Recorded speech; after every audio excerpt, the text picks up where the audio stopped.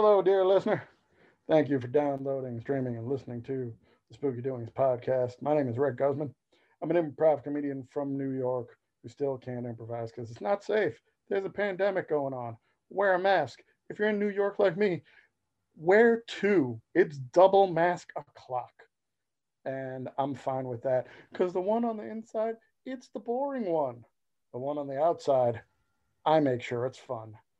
Speaking of fun, we are joined today by the lady of the levers, the broad with the buttons, the one that makes this all happen.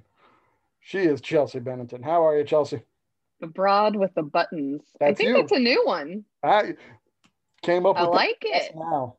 I like it. The broad with the buttons. See, Yeah, I like it. not to interrupt, even though I just introduced you, but like I like your encouragement of this podcast in that it helps me keep my creative chops going. Yes. But I'm going to stop making this all about me. How are you, friend of mine? I'm good. I'm very much over this weather. Mm-hmm.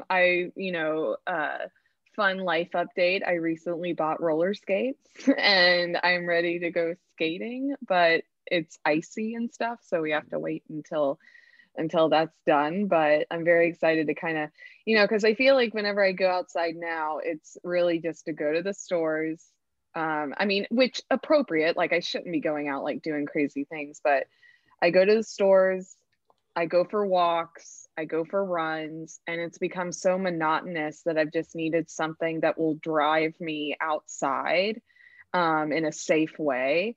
And my roommate took up roller skating, and I thought that that would be fun to do. So that's a thing I'm looking forward to doing in the outdoors once the weather allows me to do it in the outdoors. Of Yes, course, double masked. yes. At the time of this recording, it's snowy and icy and gross and awful. When you mentioned that you bought roller skates off mic, um, I got concerned for one of two reasons. Being a person of extreme thought and prone to projecting, my first thought is she's going to fall a lot because I would fall a lot. The other end of that pendulum is she's going to get so good at it, she takes up fucking roller derby, which like I think you'd either be awesome at or you'd get hit the first time and say, no, I'm done. Yeah, it's one or the other. It's one extreme or the other. I'm either going to be great at it or I fail within the first 30 seconds and I get upset and I'm like, I'm not going to do this anymore. Yeah, we'll see.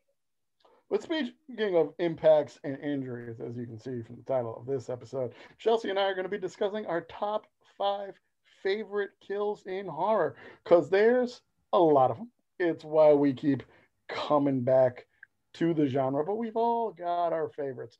The one that lasts a little longer, the one that haunts our dreams, the ones that make you audibly react either in home or in the theater in the before times. So before we get into our list, was it easy for you to compile your list of your top five? It was not. It was a lot of fun to do. I got nostalgic for a lot of, I was looking at various lists on other websites just thinking, oh, do the ones that I initially thought of, are they considered, like iconic scenes? And some of them were.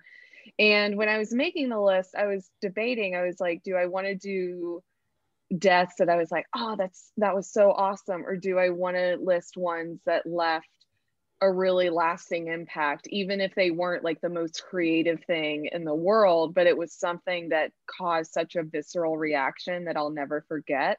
So that's what I did with my list. My list of favorites are ones that are aren't necessarily like the most, epic and creative kills, but it's the ones that really drove that horror home. Mm-hmm. So once I decided that was the angle I was going to go for with making the list, it was a little bit easier. But I was overwhelmed at first because I kept thinking, I was like, well, this was really cool in The Cube. I don't know who has seen The Cube, but I really liked that one. And then this was cool. And then like I was just really like, thinking about all the horror movie deaths that I really enjoyed. But so mine are Yeah, just the most impactful, whether they freaked me out like as a kid and it still freaks me out today, or it was just done very well. Yeah, What about mine, you? Was it easy? 1 to 3 were easy, were very Mm. easy. They're my three absolute favorite. I just love them. Could watch them all the time. 4 and 5 were a little more weeding out Mm. with other uh, uh, scenes, sometimes even in the same film. But when I get to my number 5, my first one, I'll say a scene that I like better, but it's not a kill scene, so Mm. I couldn't add it. But yeah, those first three, I'm like, oh yeah, that's number 1, that's number 2, that's number 3, and now let's see what gets through the chopping block. I didn't have to Google. It's just like scrolling through what Yeah. Benedict Cumberbatch as Sherlock called his memory palace of like, okay, what are my favorites? And then I picked the two. I'm like, yeah, these are 4 and 5. Nice. So, but all in all, maybe took like less than like 10 minutes max total, but not difficult. Just the ones that I love and people that we know, maybe even people that we don't know, would go like, "What the fuck is wrong with you?" Yeah.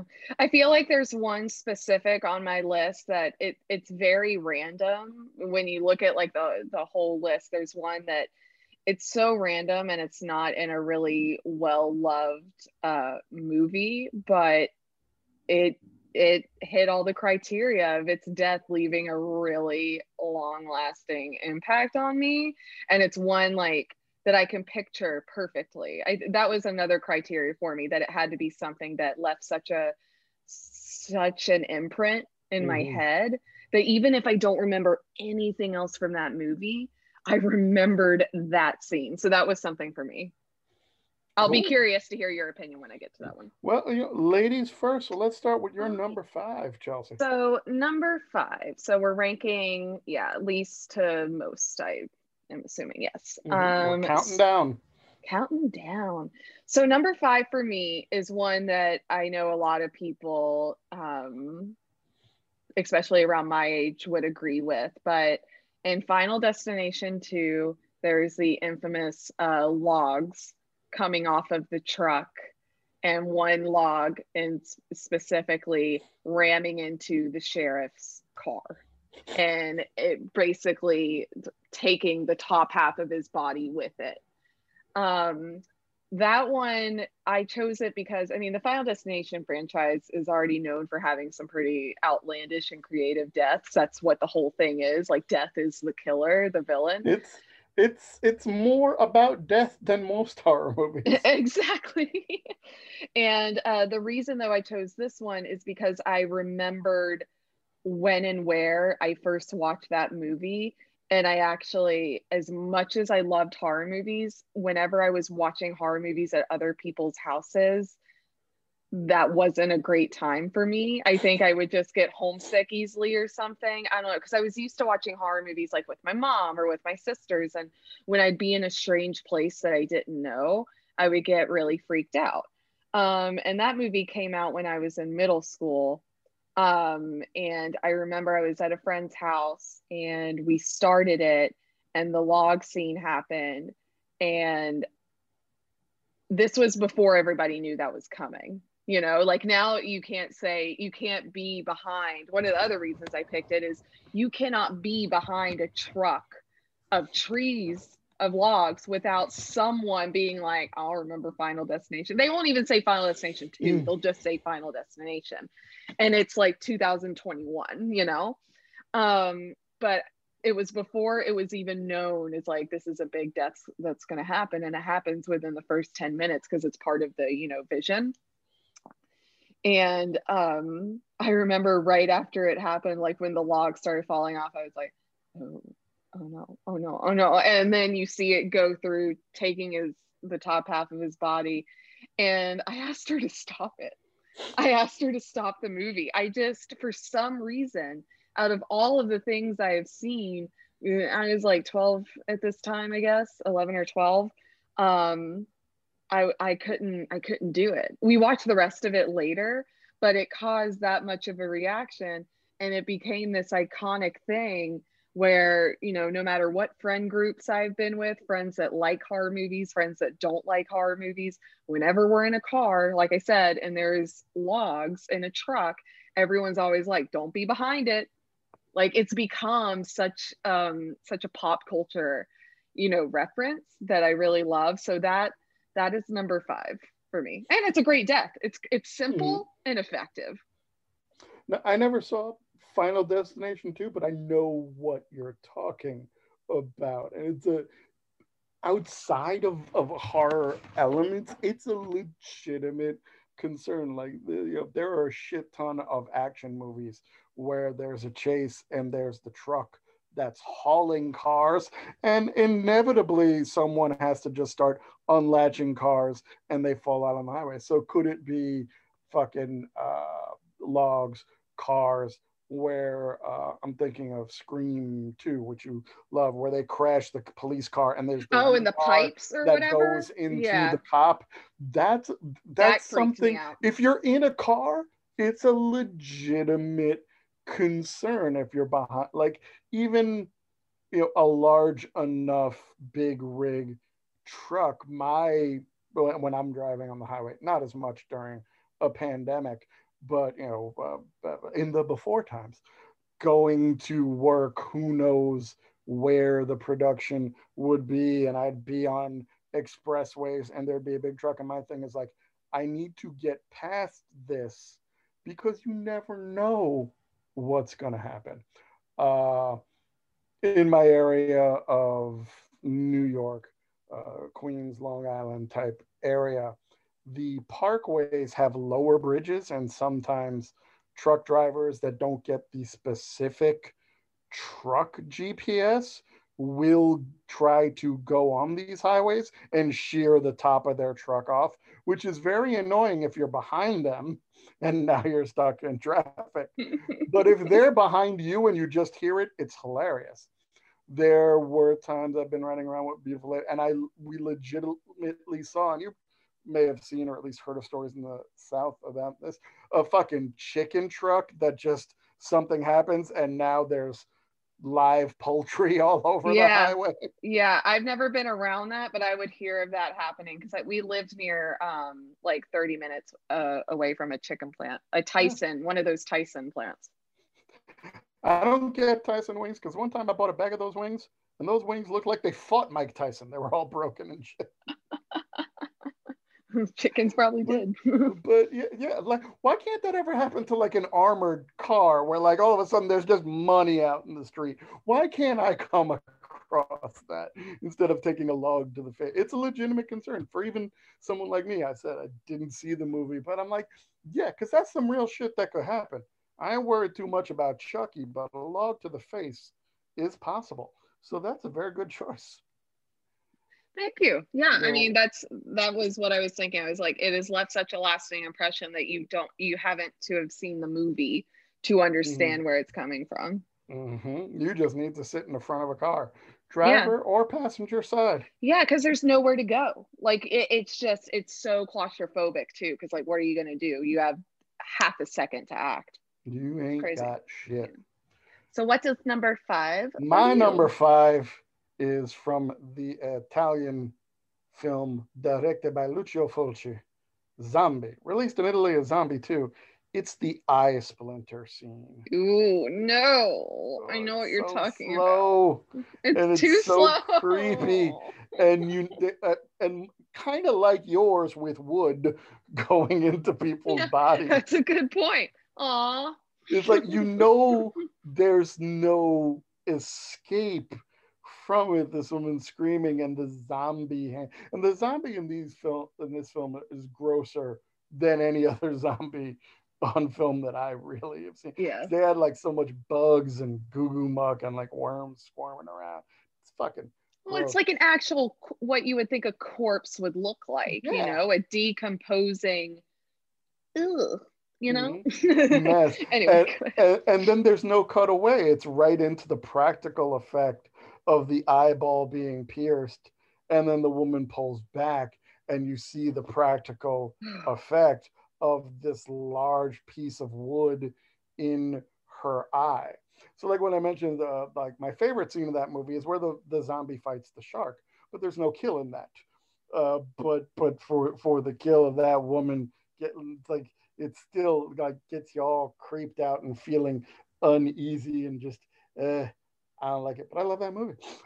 And I also have a problem with eye things as like a rambunctious Yeah. child who would frequently poke himself in the eye by accident.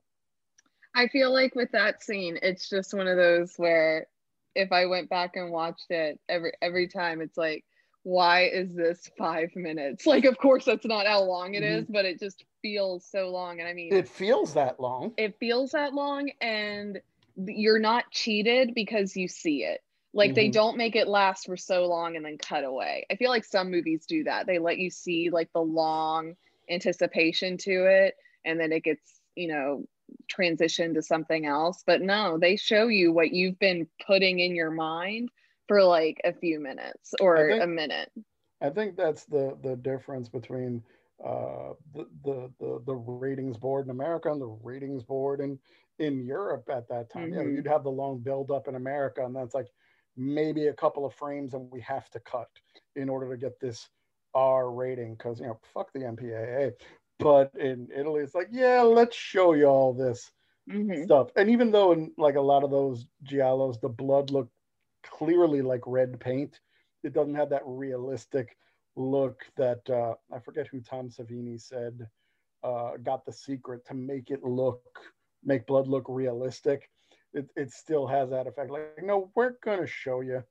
Yeah, we're gonna show you exactly what we're talking about here. And it's great because it's like we're not only going to show you, we're going to give you a full like 30 seconds to imagine for yourself what it's going to look like. And then we show you. It's such a mind a game that you're playing with your audience, and it's really fascinating. That's a good one. Thank you very much. I try. so numero cuatro. So this is probably it's the most recent one on my list for sure. And it's, coincidentally, we've been talking about that movie recently, not on the podcast, just outside of it. But the unfortunate decapitation in Hereditary is something I put on my top 5. And it's because I genuinely didn't expect it. My heart stopped in the theater. I thought I didn't know where the rest of the movie was going to go because the marketing of the movie was brilliant and made it look like that girl was going to be like the creepy kid throughout the whole movie. But instead, like, she's gone within the first half hour. And it's so brutal to happen to a child who is already like struggling to breathe from an allergy attack, and didn't do anything wrong, just like ate some cake that they didn't know like peanuts were in it, or whatever, walnuts, I don't know what it was, it's not important. And she was forced to like go to this party with her brother, and oh my gosh, I just remember when I first watched that movie, and we were at the theaters together watching it, and I was so frightened. I was so frightened the rest of the movie because I really didn't know where it was going to go. And it was just so violent. And then you also get that other kind of grotesque payoff where you see her head and you see bugs like ants all over all the it. ants on it. All the ants. And I didn't think they were going to do that. I thought, we lost the head, we're done. We don't need to see this again. And then when they pull to, because it's right after Toni Collette's screaming, I believe, when they pull to it. That's the thing. It's like, the jerk off brother goes home, doesn't tell anybody that he essentially killed his sister. So, and you're just seeing him in the bed, and you hear Toni Collette screaming.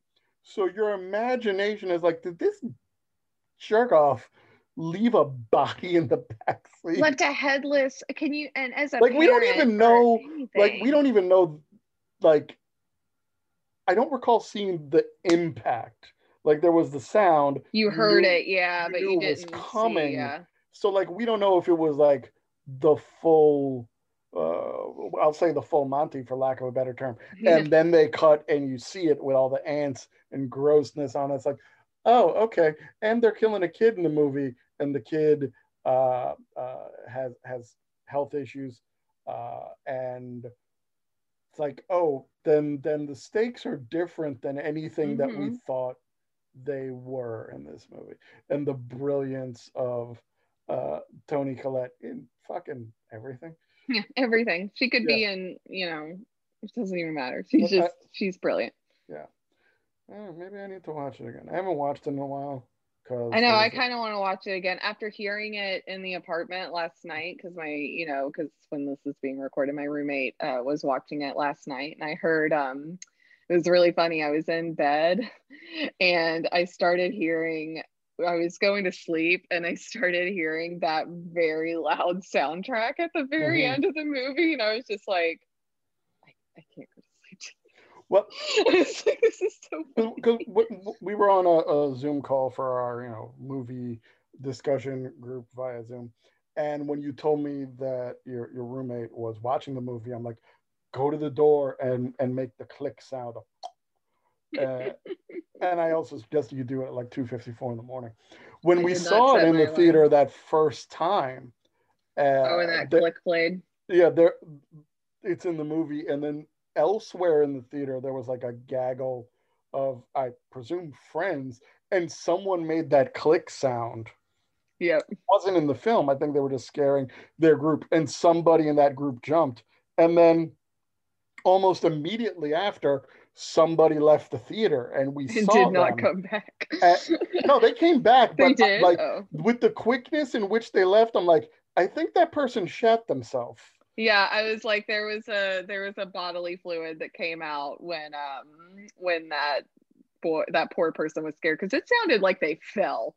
It didn't even sound. It just sounded like they actually fell out of their seats. Now maybe I'm not easy seats to fall out of. Maybe I'm going too far. Perhaps it was just a spilled beverage, but maybe they did soil themselves. Who knows? But yeah, so that one is definitely. I mean, it gets points for creativity, because that really is just the way that was set up was insane, and it gets points for the impact of it. And it has, I don't think any horror movie I've watched since Hereditary, when I say like newer horror movies, maybe The Lodge, but The Lodge just angered me more. I really liked the movie, but I was angry through most of it because those kids deserved what they got. Those kids are dicks. They were so bad. I was like, you honestly deserve this ending. But with Hereditary, I don't think there has been anything else, unless I'm just really genuinely forgetting, that has affected me like that in recent horror. I think it's tough. Am I forgetting something? No, I think it's tough with recent horror, because now whatever's recent, we're watching at home. That's true. So, like, I'm not going to get that theater. You could be fucking around on your phone a bit, or somewhat detached. Exactly. Or the fact that you could pause it to get a beverage or a snack, or use the restroom, or in your case, you have your cats that decide they might want to be affectionate at that particular moment, and you look away from the screen as opposed to being hyper focused in the theater. Not everything may be resonating as much. I mean, there's some good stuff out there. I definitely I don't know, did you watch The Rental yet? No, you told me a few days ago it's on Showtime. I just haven't. It is, and when it gets warmer, I did pick up the DVD so we can have our outdoor drive-in. Maybe I'll save it for that then. Maybe. There's some good stuff there, and some other. No, there's definitely some good movies out. There just hasn't been one like even pre-pandemic horror that I'd seen that just gave me that impression. I mean, even his next film, Midsummer, didn't give me that impression. Nothing else quite had that impact, pun intended. Yeah, it didn't go. And I hate puns. But yeah, so that is mine. What is yours? Numero cuatro for me. The ending of The Wicker Man. Not the bees. Not that Wicker Man, goddammit. Bees! sorry, go ahead. No, the original one. You knew that was gonna happen. Yeah, with Christopher Lee. Sergeant Howie has come to the island. He's looking for Rowan Morrison, and he finds out he's the fool. Everybody on this island played him, and now they're going to take a cop, put him in a wicker man, and burn him alive. And it's so hilarious to me because I don't think anybody the first time watching this film, unless you had it spoiled for you in advance, would have ever seen that coming. That they're doing this as a ritual for better crops, and everybody in the community is doing. Because up until then, like if you look at it through Sergeant Howie's point of view as a detective trying to find a missing child, it's kind of a police procedural. If you're a weirdo like me, The Wicker Man is your favorite musical, where they're singing about maypoles and springtime mating and the landlord's daughter, and there's Britt Eklund singing and dancing naked. But to just have that twist in the end, and it's like not even gory or anything, messy in the sense that when there were the exterior flames, while everyone is safe, some of the animals in the Wicker Man actually defecated on the actor because they got frightened. So that was kind of messy, but hilarious in a roundabout kind of way. And then you burn up that Wicker Man. It's like, well, your God is not saving you. And it's definitely my favorite Christopher Lee movie, period. But also one of my favorite horror movies, a classic all around. What do you think of that ending? I love that ending. I do like the original Wicker Man. I haven't watched it in a very long time. Doesn't he sings as well while Howie? he's burning? He prays. He prays, but it Well, almost sounds like he might have bust into a hymn or two. That's what I mean. Yeah, yeah. I don't mean like yeah, that's what I meant by While singing. while the town folk are like swinging their hands and singing, he busts into a hymn, and it's like it's not working. I know that level of desperation always does get to me, like when it comes to slower deaths or tortures, and you can tell that they really do know that like all hope is lost, but they're doing some type of thing to like comfort them or to feel like they are doing something. I don't know if that makes sense, but it has like a level of desperation to it that is kind of heartbreaking, for that person who's clearly struggling and hurting, and about to die. That's a pretty iconic one, in my opinion. You're going to burn alive. Why embarrass yourself in the process? But I think that's one of the components of faith, to die for your faith, to die as a martyr. Believers think there's something. Yeah, like you should always be ready to die for what you believe in. Yeah. It's I'll say commendable, for lack of a better word. To die for your faith is somehow better than natural causes, but it's like it's one of those horror movies that I also suggest for people that don't like horror, and that it's not particularly scary, it's not particularly gory. But the main thing is, unless you fit the criteria of what they're looking for, that you have to be sent by a king, you have to be a grown-ass virgin, you have to be a fool, you have to have faith. It's like, you're not going to be the victim that they're looking for unless you're a complete fucking nerd. You're gonna be all right, you dork. Pop dork. That's the tagline for the movie. That's a good one. Oh my gosh. Numero tres. Before we get to number 3, do you feel like we are on that list of 100 greatest horror movies that I've watched, that you watch annually? Watch it every year. I do feel like I'm on there. But You like know, what? sometimes I would, especially when I was younger when I watched it, because it came out in 2004.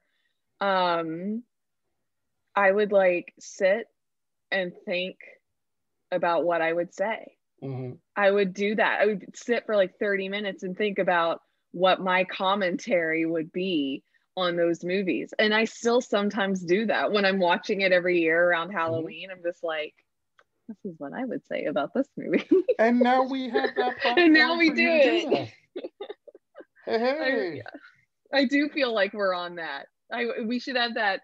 You remember that music that played every time they were counting down? I mean, I'm I sure it's do not not. royalty free, but I remember the music that anyway, I'll stop. You can find the royalty-free equivalent, I'm sure somehow. You handle the edits, that's up to you.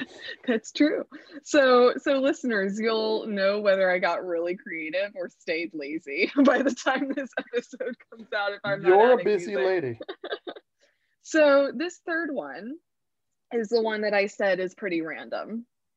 I looked it up recently and I saw that the Mythbusters apparently busted it. It can't happen. But I also think it's funny that they tried this one because, again, it's so random. It is the liquid nitrogen kill in Jason X. And I have only seen Jason X once, but I know this scene like the back of my hand because of the impact. It's not even that it left like the lasting impact that like the Final Destination 2 one that I mentioned or Hereditary. Like it's not drawn out. It's not, it's just so spontaneous how it happens, like him grabbing her head. It all happens within like a few seconds. He grabs her head, dunks it in this liquid nitrogen. It instantly like freezes, and then he smashes her head. Yeah, mid scream, her face freezes mid scream, and then immediately like dunks her out and smashes her head, and it's like blood and guts or not guts, brains and all of that. But frozen. So it was almost like a snow cone. It was like the worst Italian ice ever made. Yeah, exactly. And I had to put that here. If it was going to be my honorable mention, which I guess I'll mention that one. I'll mention my honorable mention after our list.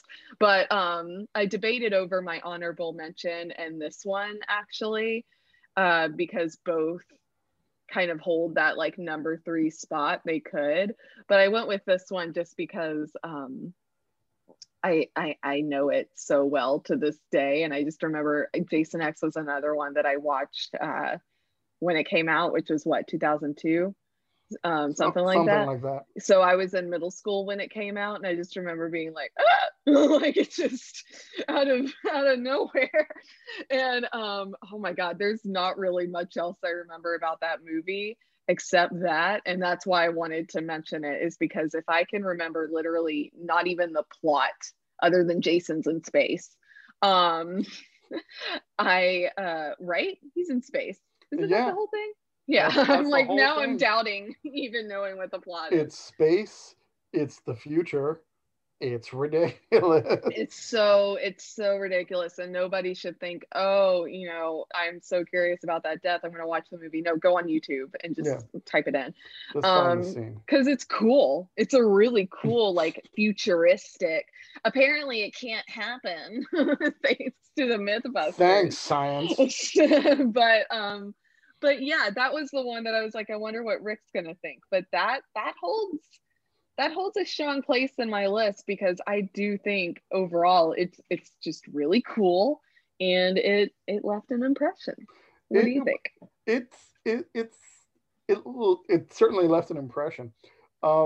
Jason X, along with Jason Goes to Hell, are the 2 films that when I'm rewatching the Friday the 13th films, they don't exist because I don't like them. They don't exist. All due respect to Kane Hodder, who I love. He's the most famous Jason. Definitely. It's like, if I recall correctly, the director of Jason X never saw a Friday the 13th movie before. He just got the job. Don't say. Oh, that poor guy. I may be wrong, but I feel like I'm not. You can look that up after the show, or listeners can add comments to the post and say, Rick, you're an idiot. But, I like it when Chelsea calls me that better. But yeah, it does stand out. The only thing that I remember from that movie, I'm going to save for the end because there is a tie-in to my choices. But yeah, it's like, it does make sense in the cavalcade of long franchises. And when you get to the 10th film, it's like, well, besides all the stabby pokes that Jason Voorhees is prone to, how many new ways can you come up with to kill someone? Even if that way of doing it is not scientifically plausible, is it cinematically plausible? Then we can make it happen. And it definitely stands out for you. So yeah, your three. Before we get to my three, if you want to throw in your honorable mention right here, because usually an honorable mention is the one that just almost didn't make the cut, and it would be number 6 if you can add it. I'm curious that your honorable mention would have been number 3. Yeah, I'm random like that. No, because I put these two together because both are very impactful, but both are from very bad movies. So that's why they're kind of on the same level for me. But they're not, but both of them cannot be in the top 5, if that makes sense.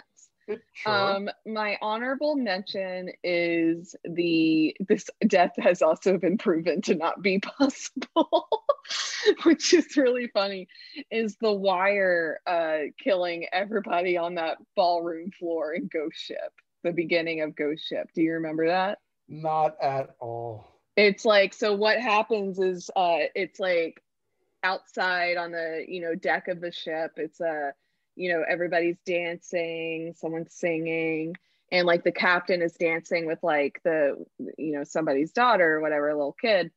And what happens is like a wire or something snaps and it whips through and slices everybody in different places. So it doesn't even make sense, because why would someone get sliced like at their eyeballs, yet someone else at their height got sliced at their torso? Like, it was just, the slices were all over the place. But the gore, like the movie didn't hold back. You saw the body parts like slowly sliding off and things like that. And the little girl didn't get killed because like the captain was hunching over her, like keeping her down, because I guess he saw it coming. I don't know. It doesn't make a lot of sense. But when she looks up at the captain, like half of his face like slides off in front of her. So it was one of those that I was like, that definitely left an impact when I've only watched that movie.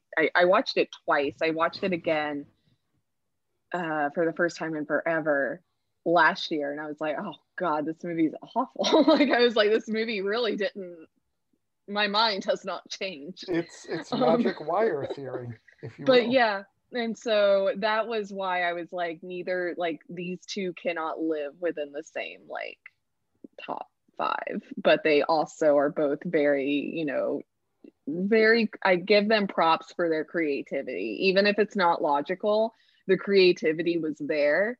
And who am I to smash someone's dreams, much like that girl's head was smashed, So that was my honorable mention, was Ghost Ship.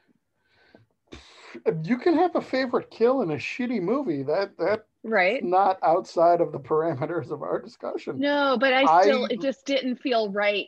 It didn't feel right to have 2 shitty movies in a list of 5. There was just something about it that my heart of hearts would not allow. I understand that. I mean, I like to think that the movies I've chosen are good and the kills are even better. So far, good. So my number 3, and this is made even better in the theater. It's from The Strangers. And it's from that lull in the movie where now our masked Manson-esque killers are in the house, and Liv Tyler and what's his name, they're in the closet there.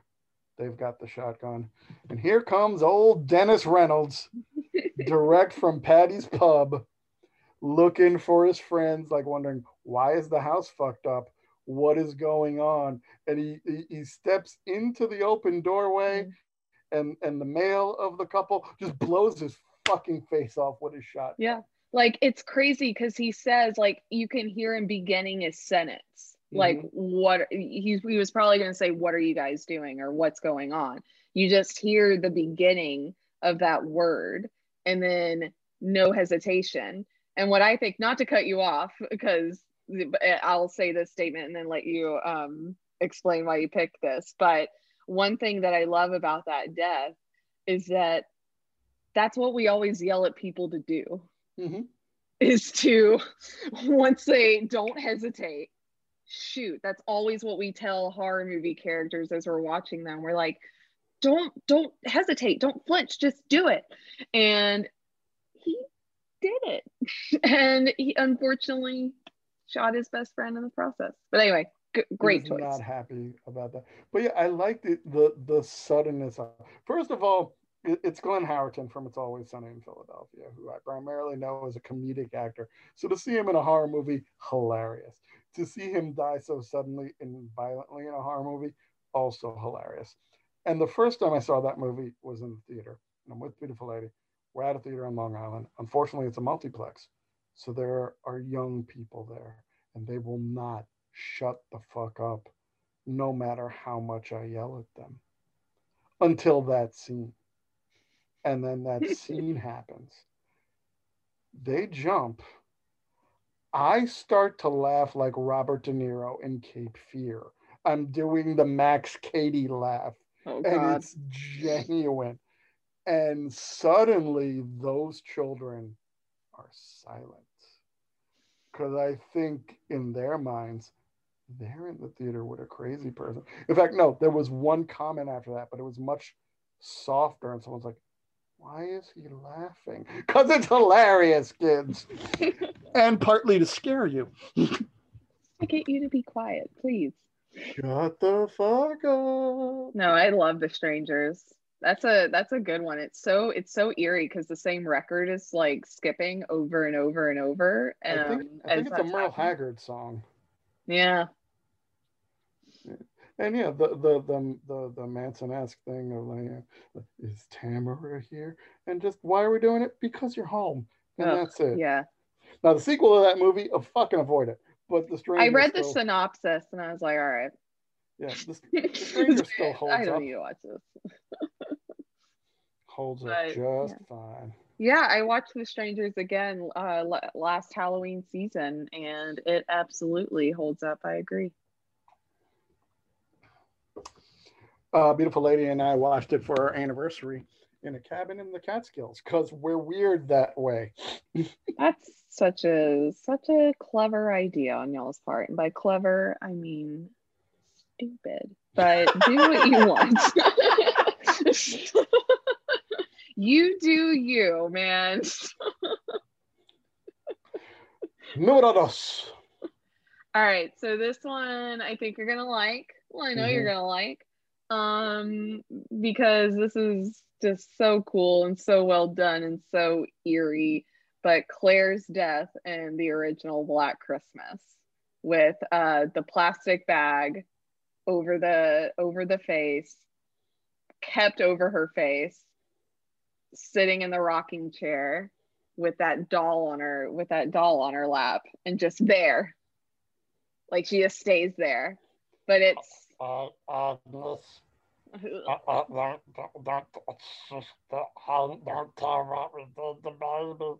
I'm gonna cut this out. Stop.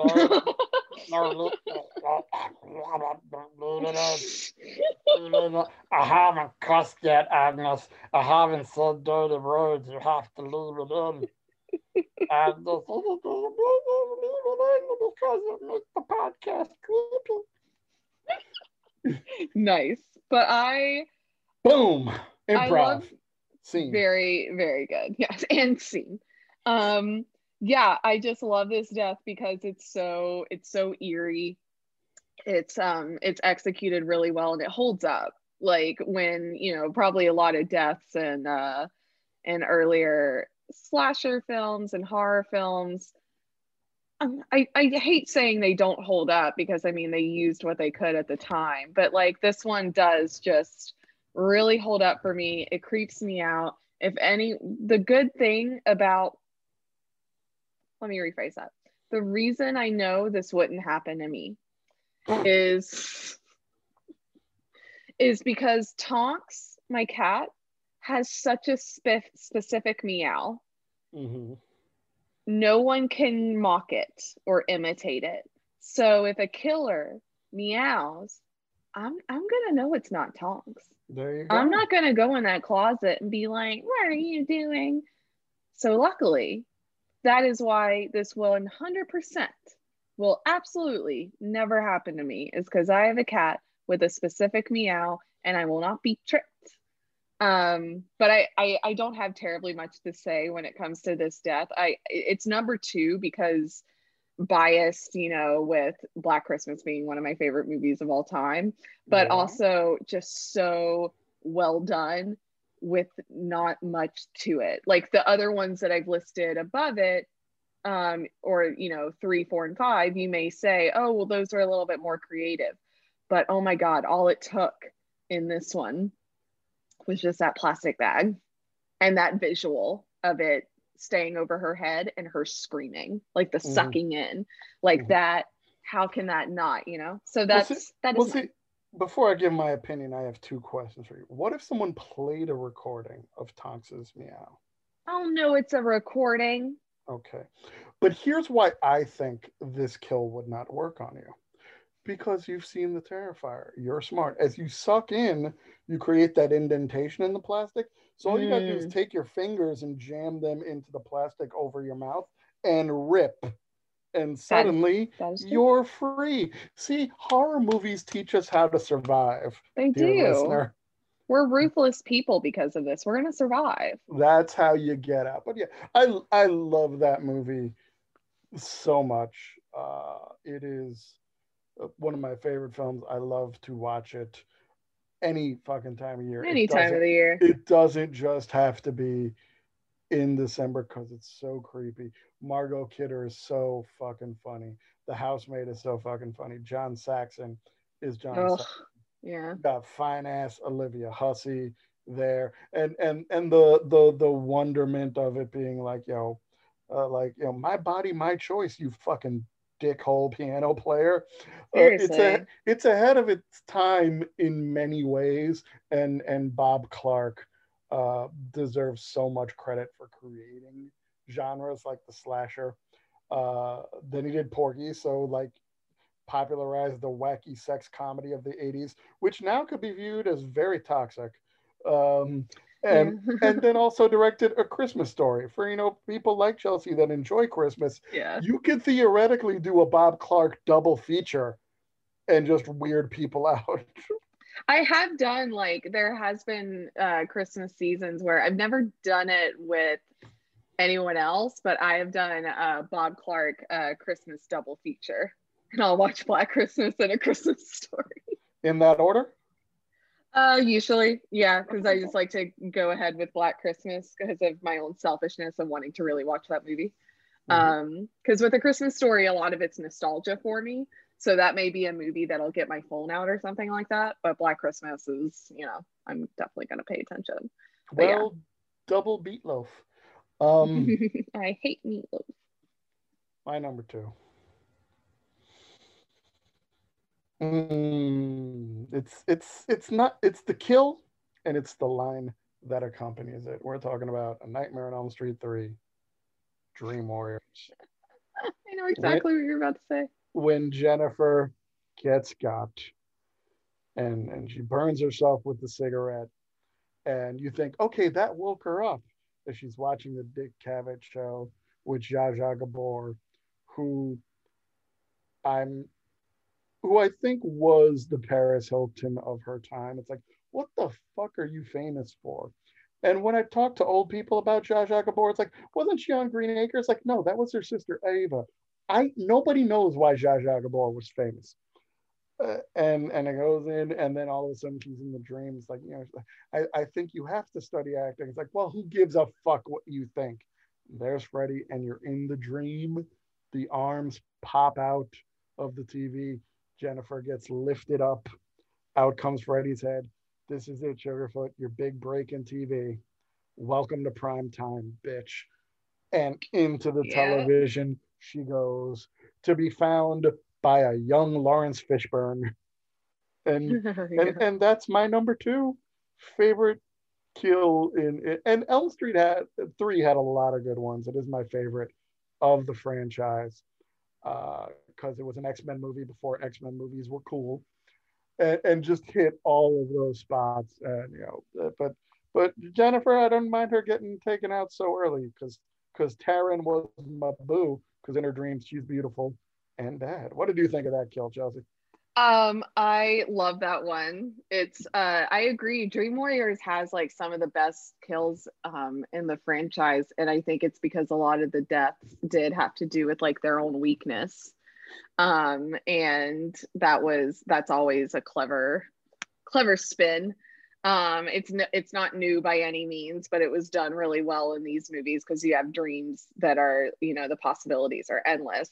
But that one is just it's so funny and terrifying at the same time. I think now I definitely look at it as more funny than terrifying. But when I first watched it, I just thought, this is unhinged. Like, this is so terrifying. But at the same time, it's one of those like lines that when they wrote it, they were like, pop culture is going to be all over this. Like, it's one of those lines you write and like it's going to be a thing.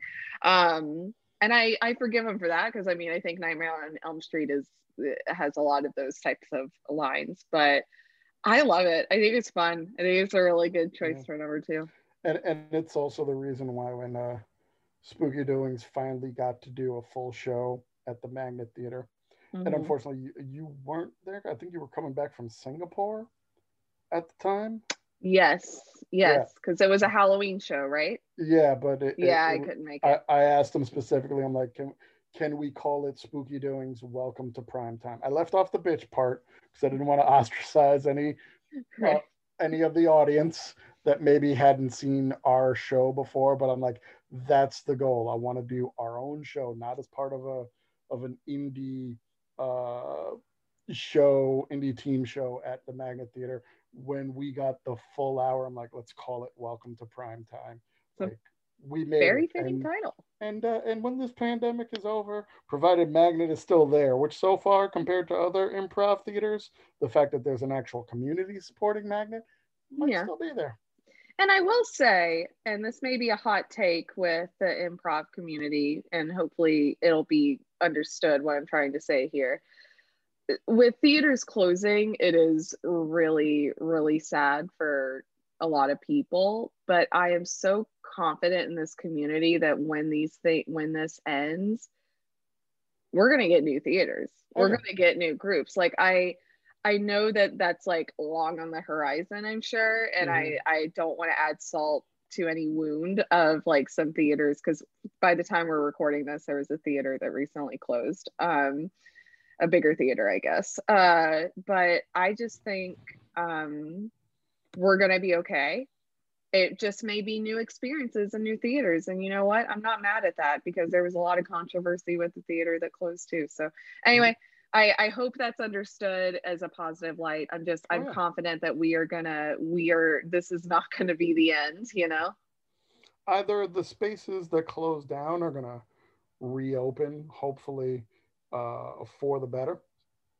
Or I think there are actually a couple of places that have started doing things virtually. That's a sign of like other folks are going to start their offshoots and find new spaces and kind of change the establishment for improv. And the day's going to come when we're going to find some place where we can make our little haha at least once a month.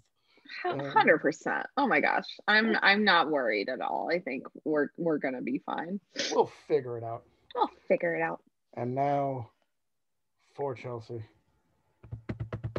a fictitious drum roll if you're listening to this. Numero uno. This is not going to be surprising whatsoever. and I actually referenced it in another episode that was recently recorded. That may come out before this or after this. I don't know. The opening movie theater kills in Scream 2. Okay. When I first watched Scream 2, and I didn't know, one of the things that I love about the Scream movies were the killers were never spoiled for me. So I genuinely didn't know what was going to happen every time I watched one. I remember when I went and saw Scream 4 in theaters, I avoided spoilers like the plague, because that was when they were really on the internet and everything. But so the opening kill with I think it was Omar Epps was the actor, and then Jada Pinkett Smith was the actress. This college couple that go to see the premiere of Stab, the movie within a movie. And everybody in the theater has fake knives and the ghost face mask, and they're throwing popcorn, and they're rambunctious as ever. And they're going to see this, and Omar Epps, his death, it's a little quicker. He dies, he gets stabbed in the bathroom stall. Takes a blade to either the head or ear. I think it was the ear. Clearly the brain gets punctured. Yeah, it was bad. You didn't make it. Didn't make it. So after that, he puts on the killer puts on Omar Epps's jacket. And of course, like, Omar Epps bought a Scream mask and freaked Jada out with it before, so this wasn't new. I interpret that as the killer brought the ghost face mask. No, the killer did, but there's a scene before where he wears it and freaks her out. Yeah, so the killer already had the mask, but what I'm saying is when the killer sits beside Jada Pinkett Smith with the jacket on and the mask, of course she's not going to question, like, who are you? Because he just freaked her out with it like 2 minutes ago. Yes, that's what I meant. That's why she alarms did not raise. She didn't like, if she knew Omar Epps' meow, she would have known. She would have known. I'm telling you. You gotta have it's like having safe words. You have meows, so you know who you are. But yeah, and so she's like, take the mask off or whatever, and he keeps it on. She's like, okay, whatever. And she's eating popcorn. She gets freaked out. And then in the scene of the movie they're seeing, I think it was Heather Graham, when she screams and starts getting stabbed and everybody's going wild, that's when the killer brings out the knife and actually stabs Jada Pinkett Smith. So when she's screaming, Heather Graham is screaming, the audience is going crazy, and nobody notices that this is happening. And as she's like crawling to the theater, like, people are like, get off, the stage or whatever. And she just like has one final like wail almost, and then like falls she falls back. And it's so drawn out, which I love. Like, the music stops, she falls back, looks to the side towards the audience, blood's coming out of her mouth, and it just pauses on her for a minute, and then like the Scream 2 title comes up. I think it's so well done. I know it's hard to think about now too, after there were the unfortunate, there's the mass shooting in I think it was in Aurora, where The Dark Knight Rises was playing. I don't remember which one. And it's hard to think about, violence in movie theaters after that. But it's also weird to think about how in 1997, 98, you could get away with like being in a theater with a rubber knife and a mask on, like, and you cannot do that now. So it's also very much a product of its time. Well, they mitigate it later in the film. It's like people thought it was a publicity stunt. And, I've gone to a couple screenings, like when I went to see 28 Days Later, the fact that I was wearing red got me a free t-shirt. So like, that'll happen, not to the point of like giving out masks and handing out rubber knives, but yeah, there is that. And I like, just before the discovery, she notices the blood on Omar Epps' jacket. It's like, oh, right. And here we go. And there is that pause when she's on the stage and the projection is showing Ghostface's mask on the screen and her in it. It's like, and she's looking out at the crowd. at a bunch of ghost faces, and it's not at the point yet where people are taking their masks off and going, "Oh, something's really wrong." Yeah. Because there were way back in the day with horror movies where like you're trying to get people to come into the theater, because now TVs are getting more prominent, people are staying home. So I know there's like the Tingler, a Vincent Price movie where like chairs had little vibration gimmicks on them to like like you'll feel the actual terror. Or I think we've heard that in a house on Haunted Hill, their theaters would be equipped with a skeleton that would fly out via a wire through the theater to scare the shit out of people.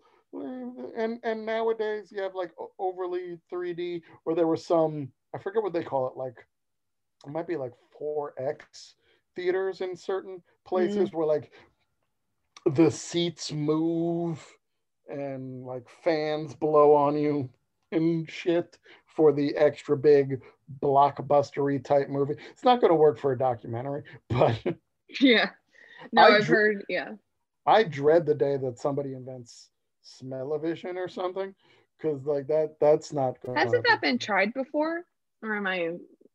For cooking that shows, just doesn't sound new to me, but I don't know. For cooking shows, that's gonna be great. Yeah. For a movie like I don't know, let's say any World War One piece where trench warfare is happening, you don't want that. You don't want that at all. No, even in stuff like Downton Abbey, I'd be like, I know how much you bathe. I don't want to smell you. I think that's the first Downton Abbey reference on this podcast. But no, that kill will always be the most iconic kill for me, because I thought it was one that I would like rewind the tape, because I was like, this is so cool. Very much love it. That's all I have to say about it, other than I love it. It's a great kill. Holds up. See, I didn't think that would be the one that you picked. I didn't really have an idea of what would be on your mind, Joyce. So I wonder if, before I reveal mine, do you think you know what mine is? Keep in mind the 4 that I've already mentioned, and it's not them. Because I think it's going to be one that I say and you go, yeah, I should have seen that coming. Is it something from Hatchet? No, it's not. No, I'm going to have to hear it from you. There's just too many that I feel like I can't narrow down. There is a connection to Hatchet, although it's not in the Hatchet series. Same actor, Kane Hodder. My favorite kill of all time in horror is the sleeping bag kill from Friday the 13th, that does. Part 7, The New Blood. Yeah, checks out. It's redone in Jason X, and it's the only part of that movie I enjoyed, where Jason goes into the virtual reality simulator. Yeah, I was about to say, it's like a simulated thing, right? And now he's back at Crystal Lake with a couple of titty women and they cut away after saying that, we love premarital sex. And he's just got one in the sleeping bag and he's slamming it into the other in the sleeping bag. But that first one, it's just one hit done. The lady's all boned up. She doesn't know her boyfriend's already been murdered. But come get me, you big hunk of man. Slice through the tent, grab the sleeping bag, swing it into a tree, and done. And I think watching Crystal Lake Memories, it was supposed to be longer, similar to like the Friday the 13th game, at least 3 whacks into the tree.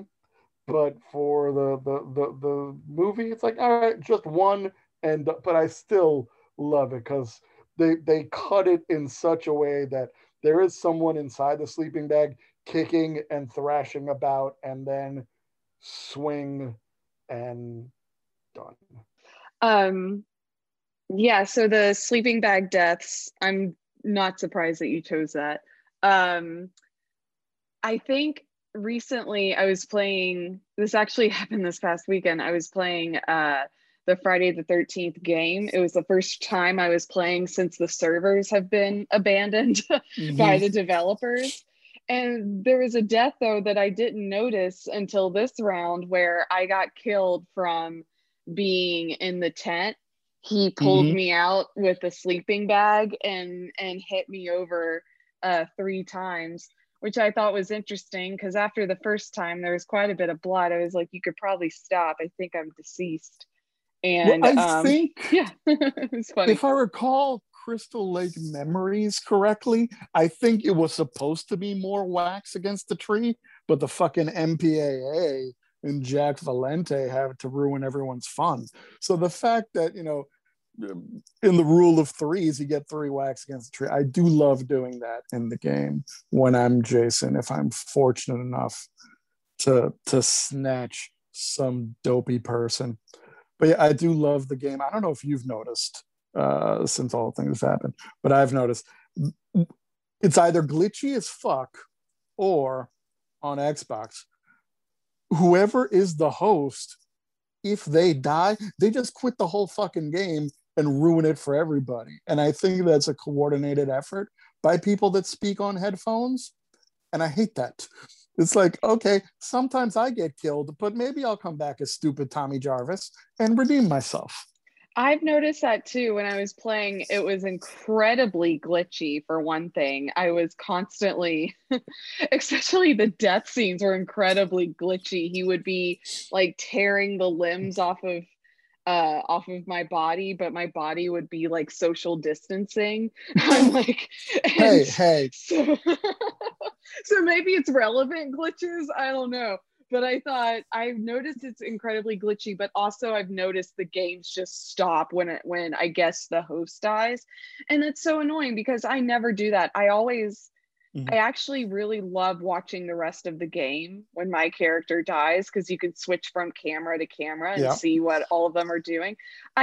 It's like watching a little movie. So I don't know why people are such brats about like, well, I'm gonna, leave this game since I died. But no, the sleeping bag death is a classic one, and I'm disappointed that I didn't think you would mention that.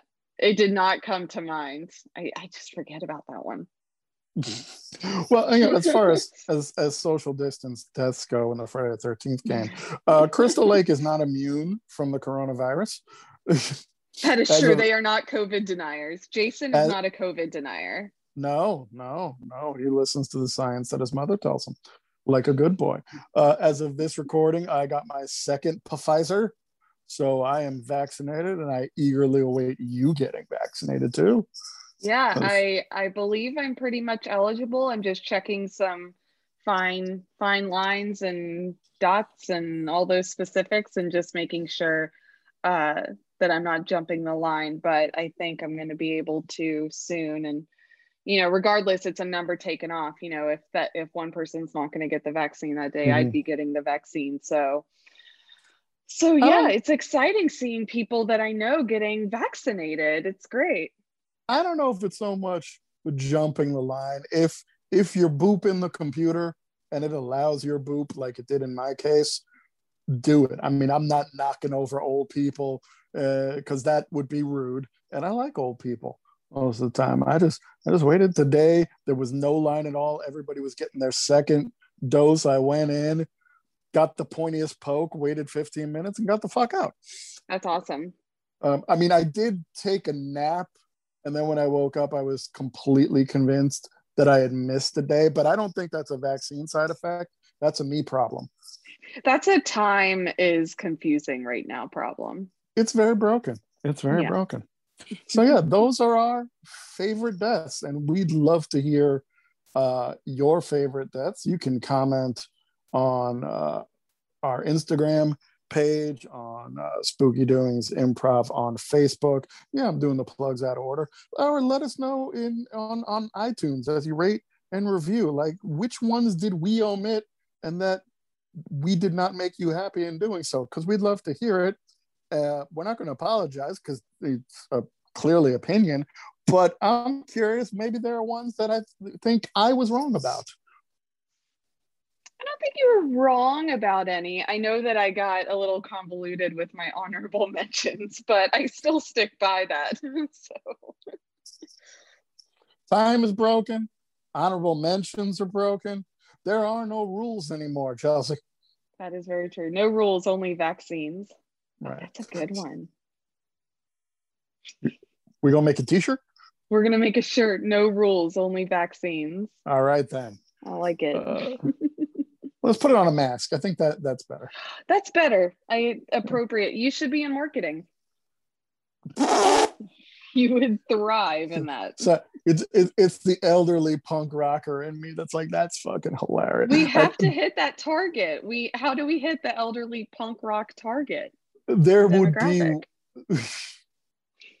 there'd be way too much truth in advertising, and not if I were in marketing, and not to make a Muppets reference on a horror comedy podcast, but it was Muppets Take Manhattan when Kermit had amnesia and they're trying to figure out a marketing strategy for this soap. It's like, how about, and I forget the name of the brand of soap. It's like, how about this soap will get you clean?